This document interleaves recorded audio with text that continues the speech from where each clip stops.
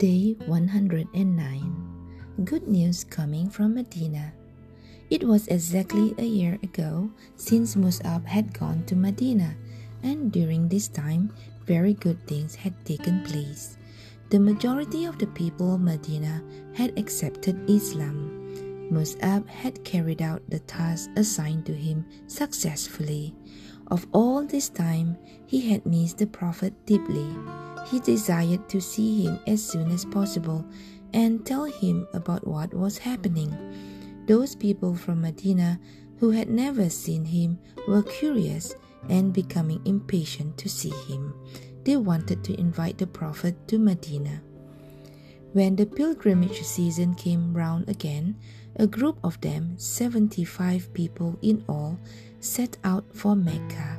Some of them have chosen to go to the Prophet. If the pagans noticed them, they would stop at nothing to do them harm. For that reason, they had to move carefully. They found the Prophet in the masjid and approached him with great caution. "O Messenger of Allah, we all came from Madinah in a large group. We should like to take you to Madinah and save you from all the persecution of these pagans. Can we talk about this matter?" The Prophet accepted their offer to meet and asked them to come to Aqaba again. The men quietly left the masjid. It was a dark night. It was pitch black. No one could see anyone else. During the late hours of the night, the Muslims of Medina met with the Prophet. They took an oath that they would protect him and his children, just as they would protect their own. They added, "O Messenger of Allah, accept our offer. Come with us to Madinah.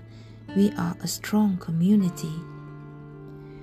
They had opened their arms to the Prophet. They were inviting him to Madinah. They wanted to take him out of this society that did not know his value and were always troubling him. But one of them had some worries.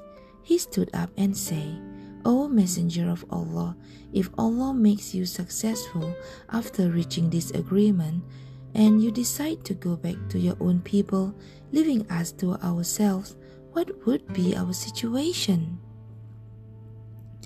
At this question, or rather hesitation, the Prophet responded, "I am joining you. You are from me, and I am from you. I would fight against those whom you fight, and I would make peace with those whom you are at peace."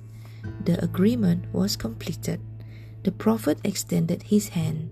The Muslims of Medina came to him one by one and promised him that they would protect the Prophet in any event, even if it were to cost them their lives. One night at Aqaba, this second agreement was thus reached. Everyone was happy. The Muslims of Medina left from that gathering with total trust in and a warm regard for the Prophet.